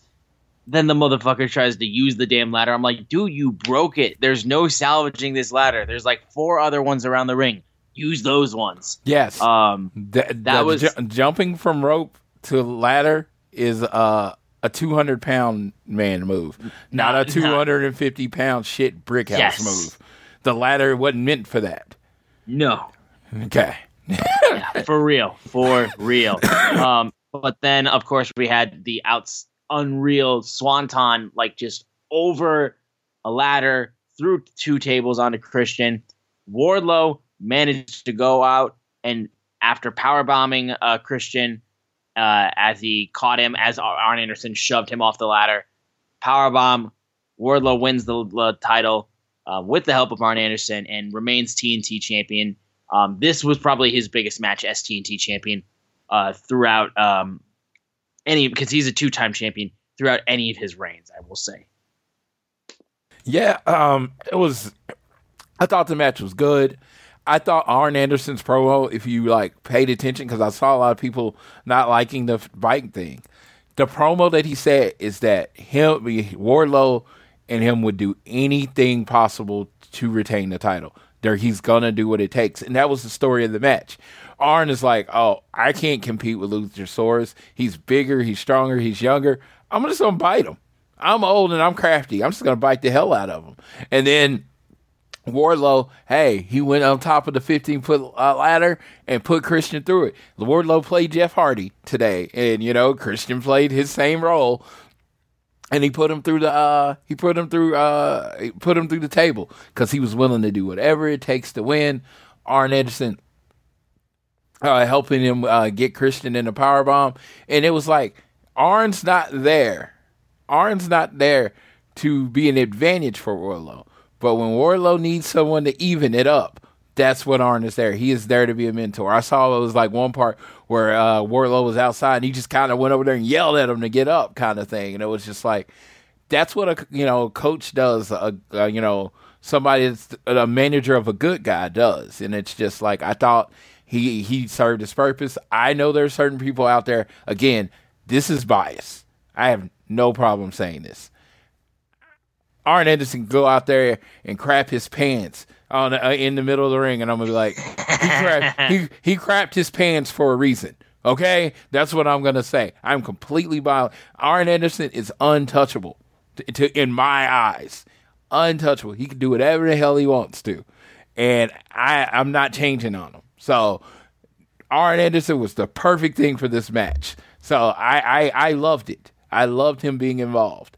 At the one point, I thought he was going to pull him down. I thought he was about to hit Luchasaurus or Christian with the DDT or Spinebuster. That didn't happen. I'm fine. I didn't care. Arn Anderson do what he wants to do. He's adding I think he adds a bit to the Wardlow thing, and I know eventually. I mean, if you're doing the good guy manager thing, someone's going to use Arn against Wardlow. I don't know when that's going to happen, but it's going to happen. And like I said, this was a first defense to reestablish Wardlow as the champion that he is, and hopefully he moves into a bigger feud next. Yep, there you go. And then we had the AEW Women's World Championship match between Jamie Hayter and Toni Storm. Now, this was the other match I said that disappointed me, but again, this one had a reason. Now, we knew going into this pay-per-view that Jamie Hayter was not 100%. We honestly didn't know if she was going to be cleared. We did not know if she was going to be able to take part in the match. She was cleared, and she did wrestle, but obviously they specifically made sure to do it as quickly and safely as possible. She got jumped by Saraya and Ruby Soho as her entrance happened, and they were beating up on her pretty bad. Eventually, Britt Baker would come down again, actually, started brawling with Saraya again, and then that's when the referee was distracted with all this. Jamie Hayter gets sprayed in the eyes with spray paint. Then Shida comes down. Hikaru Shida comes down with a kendo stick, fights off Ruby, fights off Saraya as well as that's happening. And Jamie would look like she tried to hit the Haterade, but then Tony, then she goes after her. She clutches her arm as it's hurting. She gets hit with Storm Zero. She gets pinned. Tony Storm, I believe, if I'm not mistaken, is your first ever 2-time AEW Women's World Champion. Am I correct on that matter? I believe you are correct. Okay, so obviously that match was compromised. And it was compromised because unfortunately Jamie Hayter is not fully healthy. It's disappointing. Obviously, these two did a great match prior, and they are both really good wrestlers. And it was a shame, honestly. I was looking forward to this match, but I understand at least why the match was what it was. It's going to be the low point of the show because, I mean, look, it's a tough spot. We understand why, but we can't really give you you know what I mean? It's just tough it was just tough, honestly. And yeah. Jamie Hayter, considering this is how her title reign ended, she was great as AEW Women's World Champion. And I know she'll be back at this point because, again, the fans love her and she's so good. But yeah, it's disappointing that this is how it ends. But I think Tony having it gives the Outcast stuff, it gives them more firepower to be able to do whatever the hell they want. And it'll be interesting to see where they go from here. I just hope Jamie heals up and eventually comes back to become a 2-time AEW Women's World Champion or a TBS champion. She could do either because she's really good. So, we saw this match differently. I loved it. I loved every bit of it. Did you? Yeah, because that's what I wanted. She won the title because of the Outcast. The Outcast finally looked like the women's faction they needed to look like. They took out the other two, gave Tony the clear advantage. Tony, who was cheated out of the win by Jamie Hayter. She only won because Britt rammed Tony's head into the exposed turnbuckle, and then Jamie Hayter hit her with the clothesline after that. So she got her revenge. The reason she joined the group was because Britt and Jamie kind of caused her to go bad. This was perfect to me. This is how this match was supposed to go. She got her revenge. I think this was the only way the match could have gone. But I think you could have gotten to that point, though, with a match that was actual of her being healthy and being able to go longer than 3 minutes. No, they took her out from the beginning. They dude, you got chum. You got chum. They made it as easy as possible for Tony to win. That is why bad guys join factions. That's why you join a faction. What happened last night is why you join a faction. I love this match. I loved how it played out. I was jumping up and celebrating because, again, we saw the match differently, which is okay. I jumped up and I was like, yes, Tony Storm won. Because to me, it was when I've seen this, and again, I have to use the WWE example, done badly with Bayley and Damage Control, right? That was done terribly. This was this is how you do it. If you're going to get a faction, you're going to get them to the point where they are dominant, to the point where you could build a good guy or whatever to take on that faction, they have to win it first. They won. They reached the goal. The goal was for one of the three to be champion. They have done it. Now, anybody that's going after Tony doesn't just have to go to Tony. They have to go through Outcast. That is the exciting part about that, too. And it is perfect. They have established the Outcast as an actual threat, as an actual group. Your first actual threat women's group.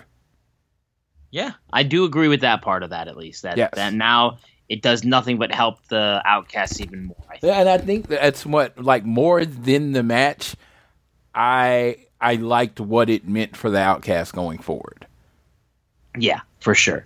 Then we move over, though, to the AEW World Trios Championship match. It was an open house, open challenge by the House of Black, and the Acclaimed were the ones who answered the challenge, which was also what we were kind of feeling was going to be the case. Yeah, I don't know why this wasn't just announced. Yeah, but Max Caster ripped the House of Black to shreds with his rap, calling Brody King a lost member of RuPaul's Drag Race, saying, how does Malachi get away with doing blackface? And then Buddy Matthews is busy getting cucked by some kid named Dominic. Interesting. And then the thing I've screamed since the beginning. Yeah. How's the House of Black with no black guys in it? You got black people all over the roster, and the House of Black has no black people in it. What the hell? And they said we don't need a special rule to beat your emo asses. So they did not take the dealer's choice side. They did not care. And honestly, this was a good match. I thought these guys did a good, solid job, really working to try to get Billy Gunn in, and using them. Just Bowens getting dragged back constantly. There was multiple points where he got dragged back to not be able to get a tag. When Daddy Ass himself got in, he was really, really giving it to the House of Black. But eventually, as they started to really get ahead of it, he got nailed as he hit a Famouser and then proceeded to get hit with the Black Mass by Malachi Black. And Daddy Ass takes the pin, and the Trios titles are retained by the House of Black. This was all right. This was good, I felt like. You can't really complain much about this. It wasn't anything outstanding, but it was good. It was a solid Trios match. You know, you're trying to get the Trios belts on a different level. I liked everything around the match. I love, the House of Black's entrance is amazing. The lighting in the building is amazing. I love that. Max Caster's rap was another level last night. Everyone loves the Acclaim. Got everybody into it. And then, they had a match. It was a match. Yep. Was it bad? No. Was it amazing? No. It was a match that the House of Black won. So yeah, it was another good open house match that they've done so far. I love them as Trios champions still. Correct. To the TBS Championship match, I'm excited to talk about this. First off, Jade Cargill versus Taya Valkyrie. The entrances for both girls were outstanding. Taya had some dancers behind her, and her entrance seemed really big and trying to really make her seem big. And then Jade. Yes, I was like, they finally made Taya seem like, the way I've seen Taya represented in other companies. There you go. Yeah, it was the first time it felt like they treated her like a bigger deal. Then Jade brings out Big Boss Vede for Pretty Girls Walk Like This, the TikTok song, and they do the TikTok dance. It was awesome. Honestly. This was my old man moment of the night. I was like, oh, is this a song that everyone knows? Who is this chick? I have no idea. But the dance, it was like the colors, the dance, everything. Oh, they were tearing it up. Yeah, yes, they killed it. And I was like, oh, she's going to come out here, do a dance on you, and then beat your ass. That's amazing. Jade I was like, oh my God, Jade. And I was like, yeah, I thought that was cool. Yeah. And Taya looked good. Honestly, I thought this match was good. It looked like she immediately was trying to get the road to Valhalla before Jade got out of the way. They had a great Blue Thunder Bomb by Taya. They were just going back and forth. But Jade gets her jaded, and hers is more vicious than the road to Valhalla. And then she wins to go 60-0 and retain the TBS championship. Smart Mark gets on the mic saying, look, there's nobody left. There's nobody left for us to beat. 60-0, outstanding, legendary, historic reign by Jade Cargill. But there's nobody left. And then music hits, and it's Chris motherfucking Statlander. And that was hype enough. And then just out of nowhere, the referee is just looking at both people, and then they just start an impromptu TBS championship match. Statlander hits Sunday Night Fever and ends the seemingly endless reign of Jade Cargill, 60-1, and for the now only the second TBS champion in its history, Chris Statlander, who, yes, was originally supposed to win before she unfortunately got injured, back from her injury, beats Jade Cargill, and wins the TBS championship.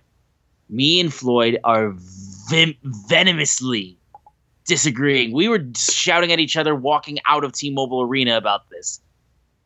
I'm sure it will continue into this. So I will sit back and I will let Floyd say everything he thought, not just about the Chris Statlander return, but also, the Jade and Taya match by itself. Jade and Taya match was good. I thought it was one of Jade's best matches as far as, it looked good. It looked like she could lose, especially when she hit the move and then kicked out, and then she came back and got the move back. I thought that match was great. All right. Let me first preface, because I think this has gotten lost in confusion. I am a Chris Statlander fan. I like Chris Statlander. When I heard that Chris Statlander was supposed to be the one that beat Jade, I was very excited about it. I was like, that's a great person. It's going to do a lot for her in her build. Okay. Stop. Full stop. Okay. Take that in. I'm going to wait a few seconds. I hated how she won the title. This rang Money in the Bank, cash in. This rang, fluke win. This rang Santino coming out of the crowd and beating Umaga. It did. It rang so hollow. It didn't ring like she beat anybody. It rang like she took advantage of somebody that was down and pinned. Jade's record, 500 days, 60-0, unbeatable, unstoppable. You got Chris Statlander coming off basically her second ACL surgery. She is basically the $6 million woman. She is bionic. She is cleared. She is AEW homegrown talent. Oh my God, give me the video packages talking about more than the woman. This alien is coming back, or whatever her new gimmick is going to be. You build it up. You build it up. She shows up after this match. She says, I want Jade. You build it up for the next 2 weeks on a Dynamite or a Collision. Jade comes in. Chris comes in. They put on a 10 to 15 minute match. Chris Statlander hits the move, becomes the champion, celebrates finally ending a Jade streak, actually being better than Jade on a night. That is what she deserved, not what happened. Okay. My response, I don't give a fuck because I was there for it. I don't give a fuck because the return would have been fine enough, but I saw a new TBS champion. I saw Chris Statlander get the TBS championship. I don't give a fuck. I thought it was crazy. It got me so hyped when it happened. And look, that's fine and all that, dude, but like, you go through the people that Jade has beaten.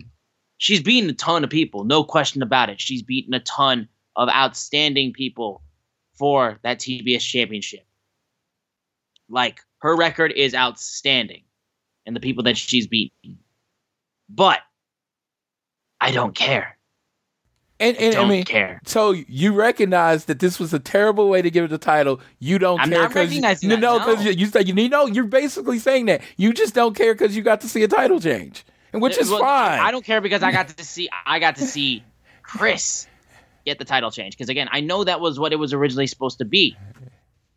Yeah, it's just. But also on the fact too, you were comparing this to like a Money in the Bank cash in, being like, people don't get over when they just roll in and just capitalize on the moment on a Money in the Bank cash in. Correct. Edge. Okay. CM Punk. Okay. Dolph Ziggler.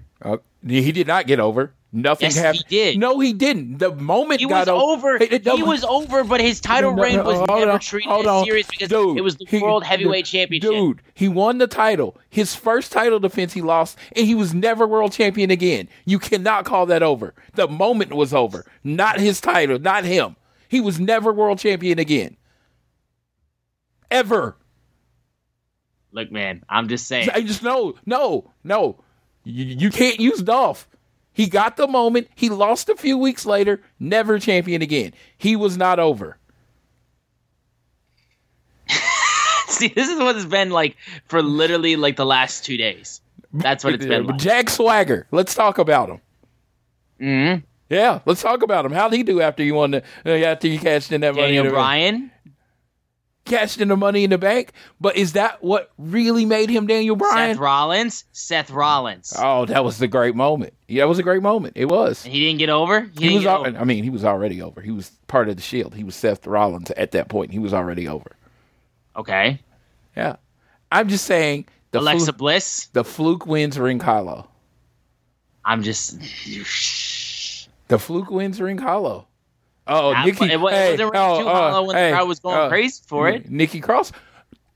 Oh, my God. You don't understand how much. I don't have any hair and I want to pull it out. Crowds go. Name the last time the title changed hands and the crowd didn't go crazy. Title changes get pops no matter what. WrestleMania 32, one of the loudest pops I ever had. Roman Reigns pins Triple H. Was Roman over at that point? No. People like title changes. People like hearing, and new. Doesn't mean anything. Okay. So, yes, it was a great moment. Great moment. I think it does more damage than good. But we'll see. I could be wrong. I'm often wrong. We'll see.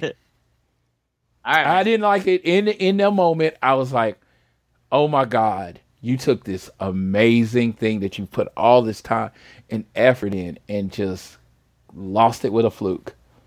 But my biggest thing on this, too, is that now Jade has so much fuel for the rematch. That rematch will be huge. But the initial match could have been huge.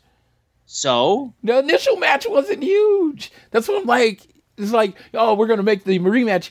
The initial match should have been huge. But, dude, we've said this before. We've said this before about how Jade's TBS title, like how her reign had gotten stale up until this point. Dude, but come on, this build up to the Chris Statlander title. You telling me you wouldn't have got you excited? I was excited back when Ruby was brought to the AEW, and I was thinking she was going to be the one. And then they tried to do it with Athena, and at that point, I gave up. Oh my, yeah. I guess I know there's some people that just wanted Jade not to be champion anymore. I'm like you put all this time and effort in it. It's like I love, everybody knows how much I love Cody in the ground he walks on. If he beats Roman Reigns in a Money in the Bank cash-in after Roman has already wrestled something, I will literally throw my computer and walk away. Because that would be stupid.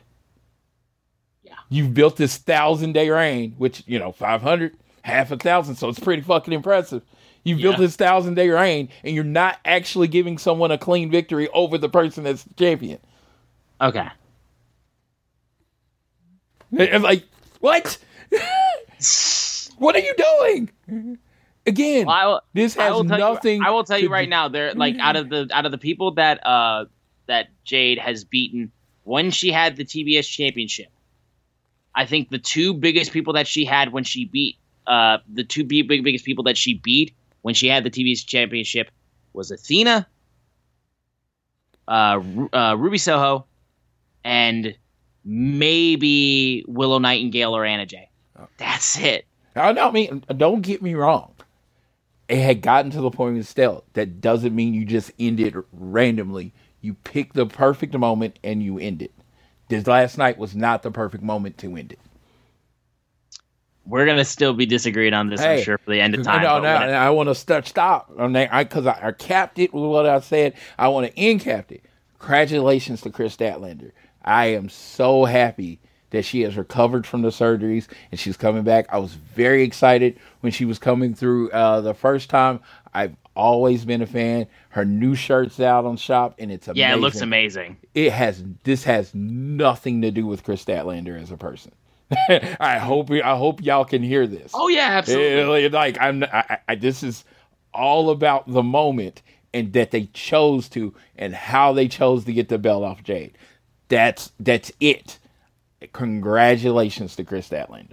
I wanted to end it. I wanted to start it with that. I wanted to end it with that. So this has nothing to do with her. I am a fan. I am a fan of Chris Statlander. I am a fan of Jade. Don't get me wrong. I just think I'm thinking geeky wrestling fan. This is all about the geeky wrestling fan inside of me. There was such a bigger moment to build to right then. All right. Well, moving over now to the double main event, the AEW World Championship match, the Pillars 4-Way, MJF, Darby Allin, Jungle Boy, Sammy Guevara. This match ruled. This match was outstanding. Easy 5-star match for me. Easy. It was easy. It was everything I thought it was going to be, a little bit more. Oh my God, so many moments from it. It's going to be hard to run through them all. And I even got some funny moments where the people around me, because they had pissed me off. Jungle Boy had pissed me off as usual. But no, the submission probably was my favorite part, where they all four. Oh, the four. Yeah, it was that dude. That was when I was like some of the stupidest wrestling imagery ever, and I loved it. Yes, it looked ridiculous. It was like they took a dartboard and he was like, "What do you want to do?" And they threw it up against the dartboard. We're going to make that happen. You know what I mean? It's like, yes, and they were still telling a story. Like, in the story, it still feels like Darby Allin could be the next guy for MJF because of it really ended up being about them. Darby hits his move, and then he's like, he could have just went for the pin. No, I had to try to get you back in the headlock takeover like you got me, right? And Jungle Boy's thing, Canadian Destroyers out there everywhere. Like I said, I've said a lot of bad things that made people think I don't like Jungle Boy. Again, nothing personal against Jungle Boy. But in that ring, those four corners and those ropes, he's as good as anybody. Mm-hmm. So never take away what he can do in that ring. That dude is as good as anybody. He was right there. He held his own. He killed. Darby Allin killed. Sammy Guevara killed. MJF, amazing as usual. Dude, I probably my favorite match of the year so far. And FTR won the tag belts. Think about that. Yeah. And this was my favorite match of the year so far. Yeah, it was really, really freaking good. I gotta say too, honestly, one of my other favorite things too about this match was when I went back to rewatch it, and the amount of screaming that MJF did was hysterical. Unfortunately, I have not heard that the one other thing I wanted to mention real quick too was how each member of the Pillars hit the finisher of their mentor. Darby Allin, Scorpion Deathstroke. MJF, Crossroads. Sammy Guevara, Codebreaker.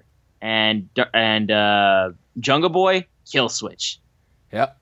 And that was awesome. That is absolute perfection. We did skip over one part. Congratulations to Sammy and Ty. Sammy did forget about that. Yeah. Sammy brought back the cue cards, something that he hasn't done in a long time, to announce that him and Ty are having a baby. I didn't want to skip over that. Congratulations. Of course not. Yeah. Congrats to them. Absolutely. No, but the match, man, that's the perfect way to announce celebrating having a kid, because I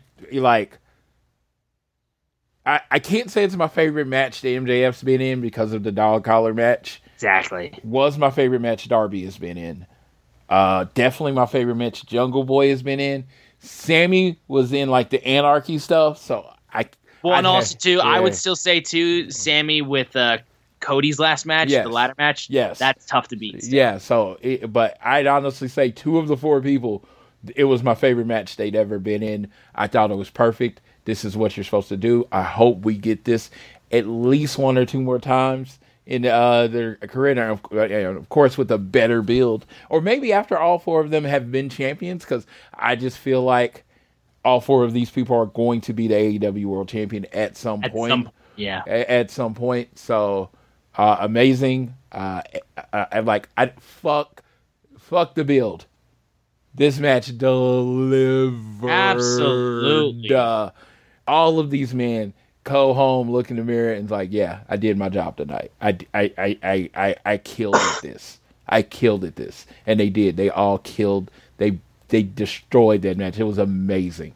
I was like I was standing up, dude. Yeah, like, and I was like, the fact. Now I can't say this. The fact that it came on when they announced it was coming on, and it wasn't the main event. I was like, oh, we're not getting CM Punk.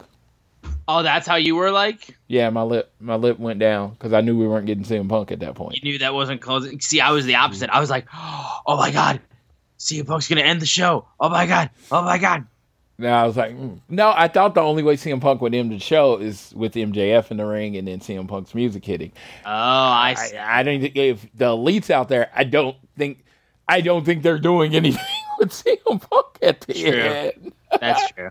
So as soon as it wasn't, I was just straight up just like, in my dream that like everyone finally got over themselves and we could just do this and stop with the whole idea that we're just splitting. Dude, you just splitting the place up. You just hear too many rumors and stuff that they're so far away that, like I said, I just felt like, yeah, as soon as they weren't on last, it wasn't CM Punk. Yeah. And it's like, so it is what it is. I like I said, I'll get it eventually. I'm just impatient. That match delivered. I just want to. Yep. I need to say it like 122 and also more times. too. Do you want to rip Jungle Boy to shreds for just being a punk? Oh, so this is my funny moment. We were in the ring and Jungle Boy has the belt in his hand, and he's doing the look at it thing. Now, again, I talked about how faces are stupid, right? Forever. That's my thing. It's a fatal 4-way. Guess what's not illegal? Yeah. It's a no DQ match. Yeah, it's a no DQ match. What the fuck are you doing? Hit the dude with the belt. And then he threw it down. And I screamed. I was like, that's why you're a Jungle Boy and not a Jungle Man. Yep, everybody, you're a Jungle Boy, not a Jungle Man. Everybody around us laughed. I was like, men do what it takes to win. And a few seconds later, MJF puts the belt on, uses it, hits it with the headlock takeover, ends the match that way. And I was like, you know what? MJF, that's why MJF is the man. Because he does what it takes. Yeah. I will say one thing. Why the fuck did it have to be Darby taking the pin? Why? Dude, because it had to be the headlock takeover. To me, that's him putting Darby in the headlock takeover sets up Darby to be the next challenger. I hope that's the case, too, because I was like, you could have just pinned Jungle Boy. No, and I don't know if they're going to do it on a pay-per-view or just like build to a bigger episode of the maybe a winner's company. Maybe a winner's. No, they can't do winner's coming because that's Full Gear coming up. Still, maybe Collision. You know what I mean? Maybe Collision. Yeah. We haven't. I don't. I've heard rumors on what the roster is. No one knows. You're going to need a big match to close Collision, even if Punk comes back. Right? I doubt he's going to be. He's going to be in the match when he comes back. You need a big match to draw for Collision. Go with MJF versus Darby. There you go. I don't know if that's what they're going to do, but it's just like just throwing it out there. I think it sets up for him to get a one-on-one match. I hope so. Then shit hit the fan. Anarchy in the Arena 2. Oh my God. When I said, after this match, I came away with one thought. The signature match of AEW is the Stadium Stampede / Anarchy in the Arena. Yeah, those two matches are absolute staples of AEW that they do better than anybody else. And Stadium Stampede 1 and 2 were both outstanding. Anarchy in the Arena 1 and 2, outstanding. All of them feel different. Yeah. All of them. They just feel different. And it's like this felt completely different than the Anarchy in the Arena last year. Any of the Stadium Stampedes, it felt more violent.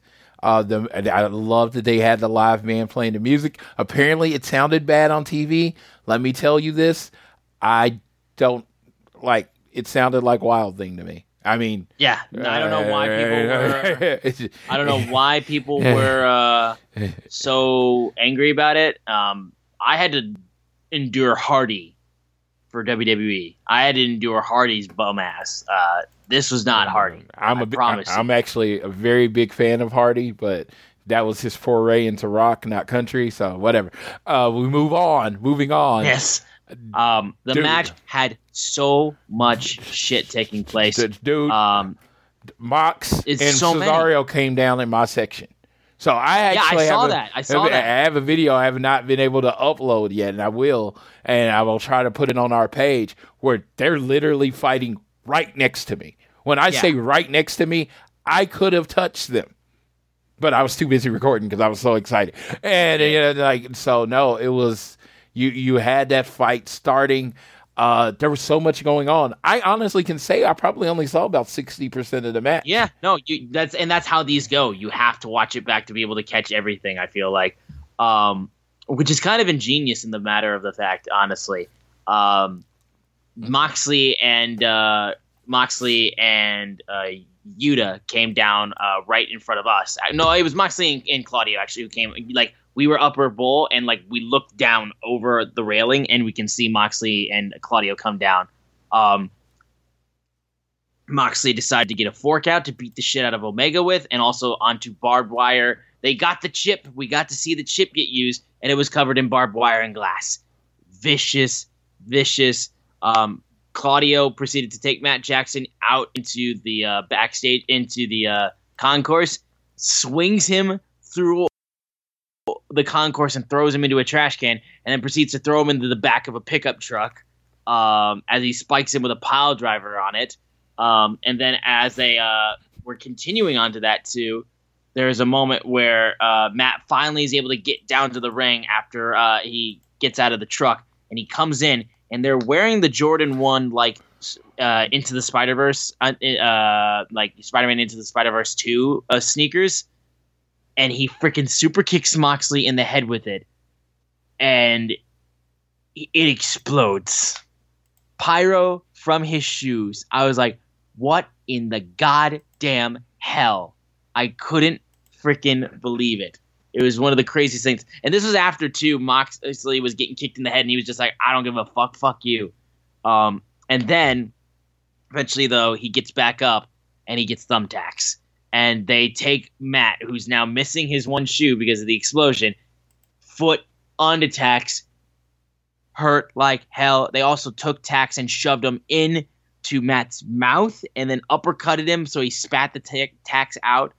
It was just vicious as hell. But then as we get into the later parts of the match, Kenny Omega was going for the one-winged angel on Bryan Danielson. Yuta makes the save, and then Don Callis gives Yuta the screwdriver, spikes Hangman with it, and then, however, Kenny Omega is about to hit him with the one-winged angel. Then Don Callis gets into the ring, and then a masked man comes in and knocks out Kenny Omega. And it's Konosuke Takeshita. Aligns with Don Callis, aligns with the BCC. Yuta then uses the seatbelt maneuver that was taught to him and gets that to pin Kenny Omega. And the BCC reigns supreme in Anarchy in the Arena 2. And now BCC has Konosuke Takeshita. All I got to say, another 5-star match. Exactly. Cinnabon for life. I don't eat. I'm not eating that kind of stuff right now. But when I get my next break, I'm having Cinnabon and tagging my boy, my best friend, Konosuke Takeshita in there. And like I said, logically, I was talking to a friend, and he was like, I can't believe, this way. I'm like, Don Callis, if you think about it in a pure wrestling sense, like, kayfabe is the word that is used. So, you're talking about a wrestling sense. He was Kenny Omega's manager. Him and Kenny Omega were on top of the world champion. Kenny was working hurt. Kenny gets hurt. Don waits on Kenny to get healed. He stands by his side the whole time he gets healed. Kenny gets healed. And does he go back after the world title? Does he go back to being the best in the world? No, I want to tag up with my buddies. I want to tag up with my friends and go after the trios titles. I want to do this and do this. And I'm just enjoying life. Screw that. Let's go get that money. Because you know what? When you're a parasite, the only way you make money, the only way you eat is when your host is eating. And Kenny Omega wasn't as hungry as he used to be. But he did see 6'3", a Japanese buzzsaw. Like, this dude is fighting everybody. He's hanging with Bryan Danielson. He's hanging with Mox. He's like, this dude is hungry and has the talent that Kenny Omega used to. And again, when you're a parasite, parasites got to eat. The only way they eat is to get onto a new host. And he found a new host. And his name is Konosuke Takeshita. He is younger. He is taller. He is stronger. He is more athletic than Kenny Omega. And Takeshita made the right decision. He's going to be eating Cinnabon for life. Until. He's awakening the demon. He is awakening the one-winged angel. And I don't know if he's ready for that. Well, and then I don't know if you're ready for him to get his golden lover. Yes. That's what I'm saying. Yeah, oh, God. Yes. But I'm just saying, just like, I wanted this to happen because I want to see Kenny Omega versus Takeshita. Yeah. Give me that match. Dude, it will be unreal. It will be unreal. Give me that match. Give me Kenny Omega versus Takeshita on the AEW pay-per-view with no time limits or whatever. Give me Takeshita versus Hangman again. You know what I mean? You like this new Takeshita, this like more vicious, because that's what they're going to have to do. He's going to be more vicious. He's going to be willing to cheat. It's going to be great. I just think it just sets us up for a lot of banger matches over the next year. So no, this had nothing to do with any hatred for Kenny. It had more to do with what Takeshita turning means for wrestling. Oh my God, a shot in the arm to this division and everything. It's just, it's next level. Yeah, it's next level for sure. That, though, was AEW Double or Nothing 2023.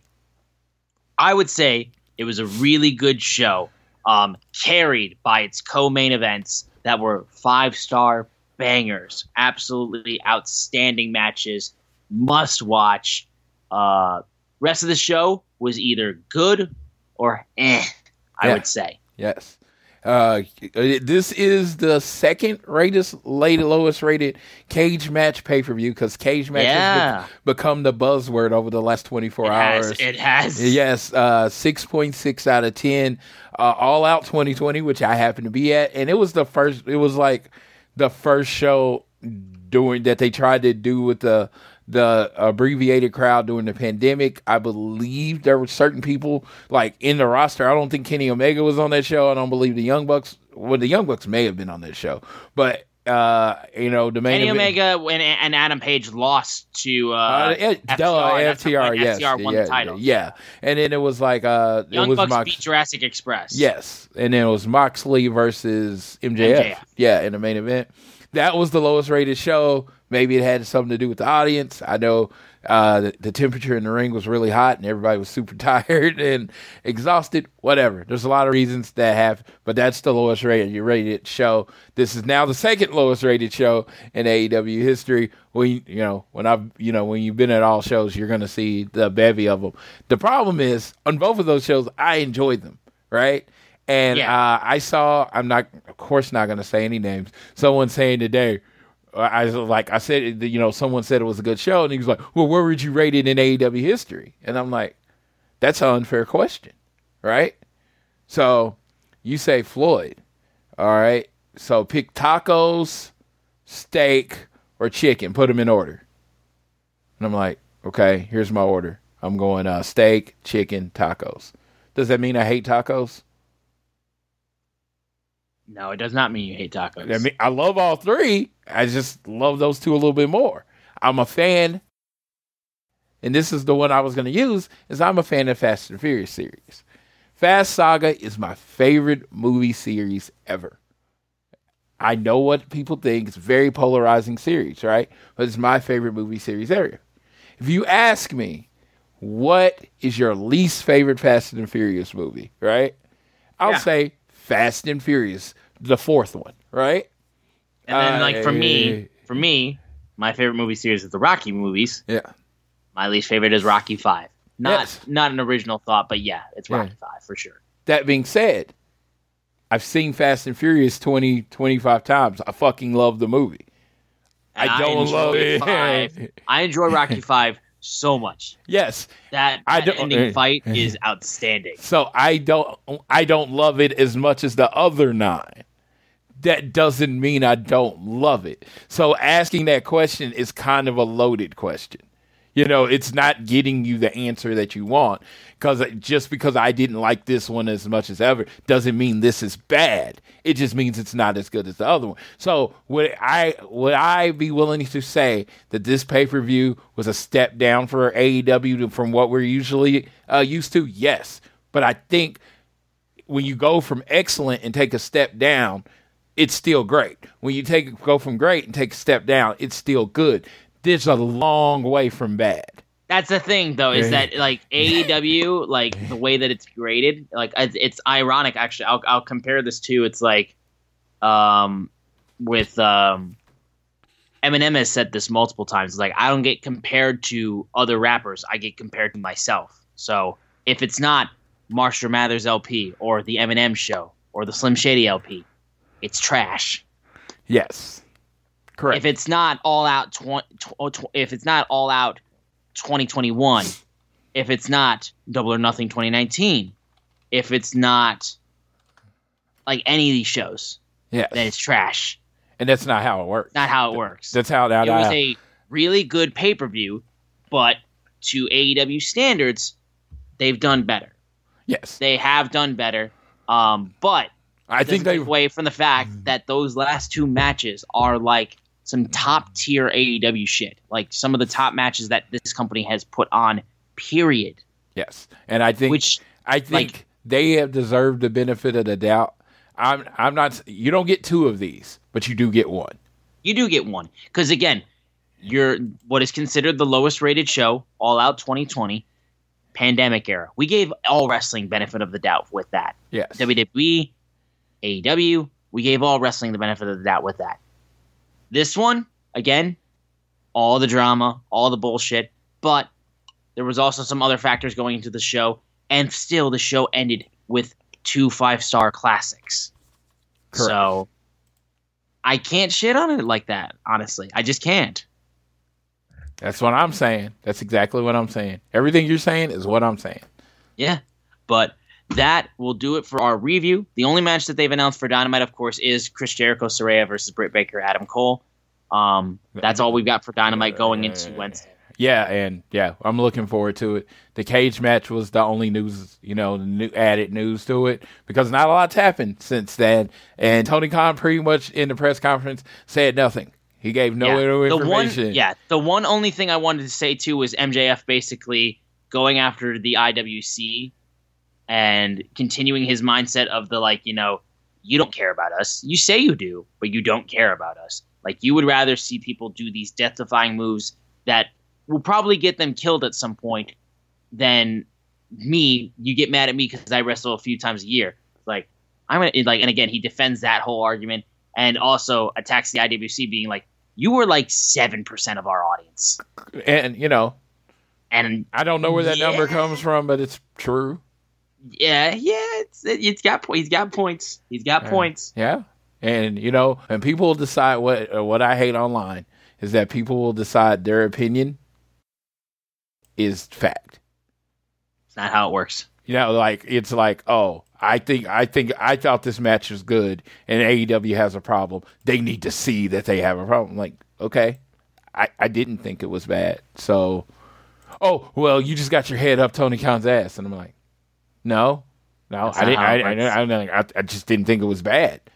Like, I don't know what else to do. I enjoyed it, but again, my point of view being in the arena is always going to be different than someone's in TV. Forbidden Door, I'll be watching at home. I will have the experience that a lot of you have, and we'll see how I think from then. I'm still in the process of possibly seeing if I can make Forbidden Door happen because, again, I live 3 hours or 4 hours from Toronto. And I absolutely hope you can make it happen because it'd be good to, that someone from the team is there. For sure.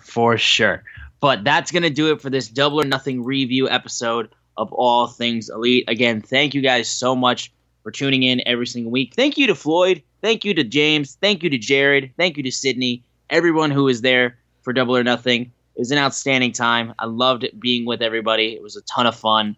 And I just love the fact that this kind of happened 2 years in a row, that all of us got to meet up and take pictures and do awesome shit together. It was a lot of fun. But make sure you guys continue to download this fine show on Google or Apple Podcasts and give us a follow, whether you listen to us on Spotify or any podcasting platform. Give us a share, a follow. Really does mean the world to us. And also leave a rating and a review. That helps us out a ton. You can follow us on Twitter at ATElitePod, at Social Suplex are the guys that make this show possible. Check out all the other shows they have on their network. I am at Austin Sumowitz, SZUMOWICZ. Floyd is at Floyd Johnson Jr. on Twitter. And with that, I will pass it off to Floyd so he can take us home for this Double or Nothing episode of All Things Elite. Yes, I just want you to think of yourself as when you think of yourself, you're a wrestling fan, and you're out there, and it's like we're a small but vast group or whatever at times, but people know each other. Just be nice to people, especially when you're at the wrestling things. I know everybody's trying to get your shit in. They want to get to the seat they want. They want the merch they want. Just try to be as courteous to the other people as you want, because when it comes to wrestling fandom, kind of we're all we got. Everybody else thinks what we do is stupid. So what we like and where we go stupid. So always try to have each other's back. Take care of each other if you can. I know that's the fantasy world to live in, but I'm going to keep preaching it. Watch each other's back. Take care of each other. If someone needs a ride and you're going the same way, why not give them a ride? Someone's in line or they drop something. Make sure they get it back. That kind of thing. Just try to be decent human beings to each other. Because I've always said this. I always want wrestling places, wrestling shows to kind of be a good safe space for wrestling fans. Come on, come one, come all. Take care of everybody. So with that, I will leave you. I always leave you. Whether it is home, work, or school, always do your best to be elite.